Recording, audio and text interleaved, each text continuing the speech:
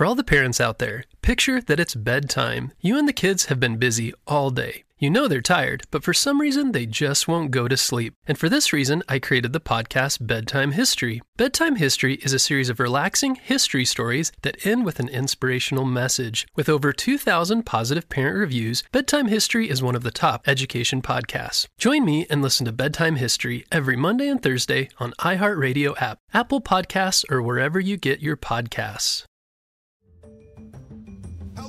Critter Protectors, Mr. Jim here, and welcome to Kids Animal Stories, a place where there's always a mystery and adventure around every single corner. If you love critters of all shapes and sizes, I need you on our Critter Protector team.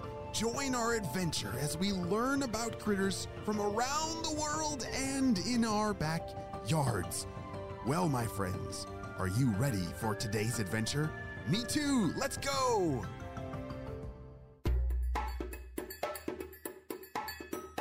On the last episode, we met our mystery critter named Allegro, who enjoyed the quiet life in her woodpile. She would much rather just build her home, or hunting traps for that matter, than be bothered by anyone else in the forest. The only problem was, she had just laid her eggs. Oh yeah, and a wolf spider was on the prowl. Oh dear. Well, if you're just jumping in now, you gotta make sure that you've listened to the last episode, because this is a mystery episode where you gotta solve the clues. And there's a bunch of clues in episode 1. Let's see what happens next. Well, hello. Looks like it's my lucky day, said the wolf spider. I also see you're laying eggs. Mind if I take a few for myself? Allegra knew that she couldn't let the wolf spider take her eggs. She also knew that she had a pretty good chance of scaring him off. No, you may not take my eggs, she replied. The wolf spider laughed. You're no match for me. I am much larger and stronger than you. I'm Figaro, don't you know? Allegro paused for a moment. She heard that name before. Oh, yes, she thought. Figaro was a well-known spider in the wood chip pile. He was known for sneaky ways. It's quite literally what his name meant.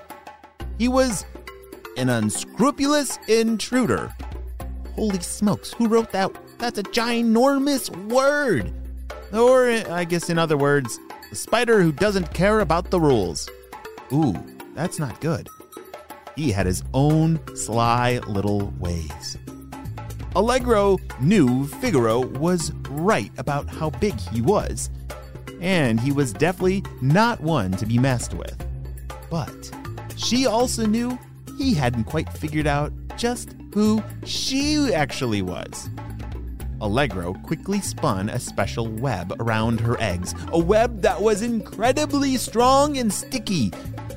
When Figaro tried to grab an egg, he got stuck. And not just a little bit stuck, like really, really stuck. Well, I told you that you couldn't have my eggs. Oh, you'll pay for this, for sure, little black spider. You will pay for this. Figaro growled and struggled to free himself from the web, but it was no use. Allegro's web was too strong. And even though the wolf spider was a little closer to Allegro now that he was stuck on her web, he still hadn't noticed something very special about her. A few hours went by and Figaro continued to struggle. He pulled his legs, tried spinning his body, and he only got more and more stuck.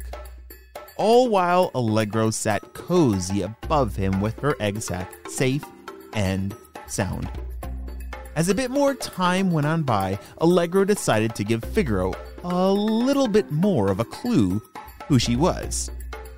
He's definitely afraid of me now that he's trapped, but I better make sure he knows not to come back around here once I set him free. Allegra thought. She had considered eating him up, now that he was in her trap, but she also knew that letting him go would help spread the word that she was not to be messed with.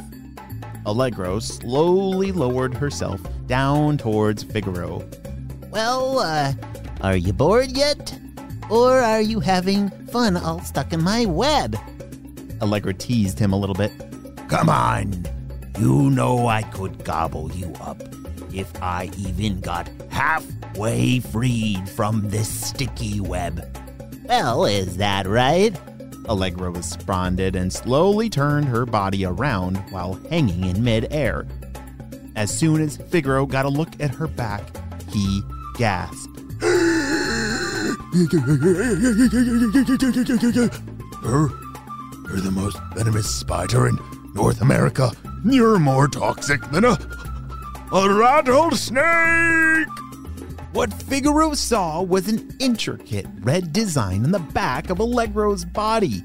It was bold and very pretty, and the shape of a violin. It was a warning sign to all, and for many, the dead giveaway of what exactly Allegro is. Well, did you guess it? Did you guess what kind of critter that Allegro is? Allegro? Yes, I think we can knock out that is a type of spider because all of the webbing and the stickiness and the silkiness. Oh yeah, definitely a spider. But now we know quite a bit about what kind of spider she is. Allegro is? You nailed it, a black widow spider. And Figaro is right. She not only has 15 times more toxicity than a rattlesnake. Wow, she is one of the most venomous spiders in the entire world. Figaro struggled some more in hopes of freeing himself from her web, but as he wiggled, Allegro snipped him free. Ah! Figaro ran away screaming. That wolf spider never even looked back. Phew! Allegro breathed a sigh of relief and returned to her web. For the next few weeks, she guarded her eggs. She patiently stood watch, ready to defend them against any other predators. And when the eggs finally hatched, Allegro was there to teach her spiderlings how to hunt and survive in the wild. For being such a solitary little spider, she sure did enjoy having some little babies to keep her company, even if it was just for a little while. And that's the story of Allegro, the Black Widow spider who protected her eggs and her spiderlings with her web-spinning skills and her bravery. Oh, and that red violin picture on the back of her body. The end.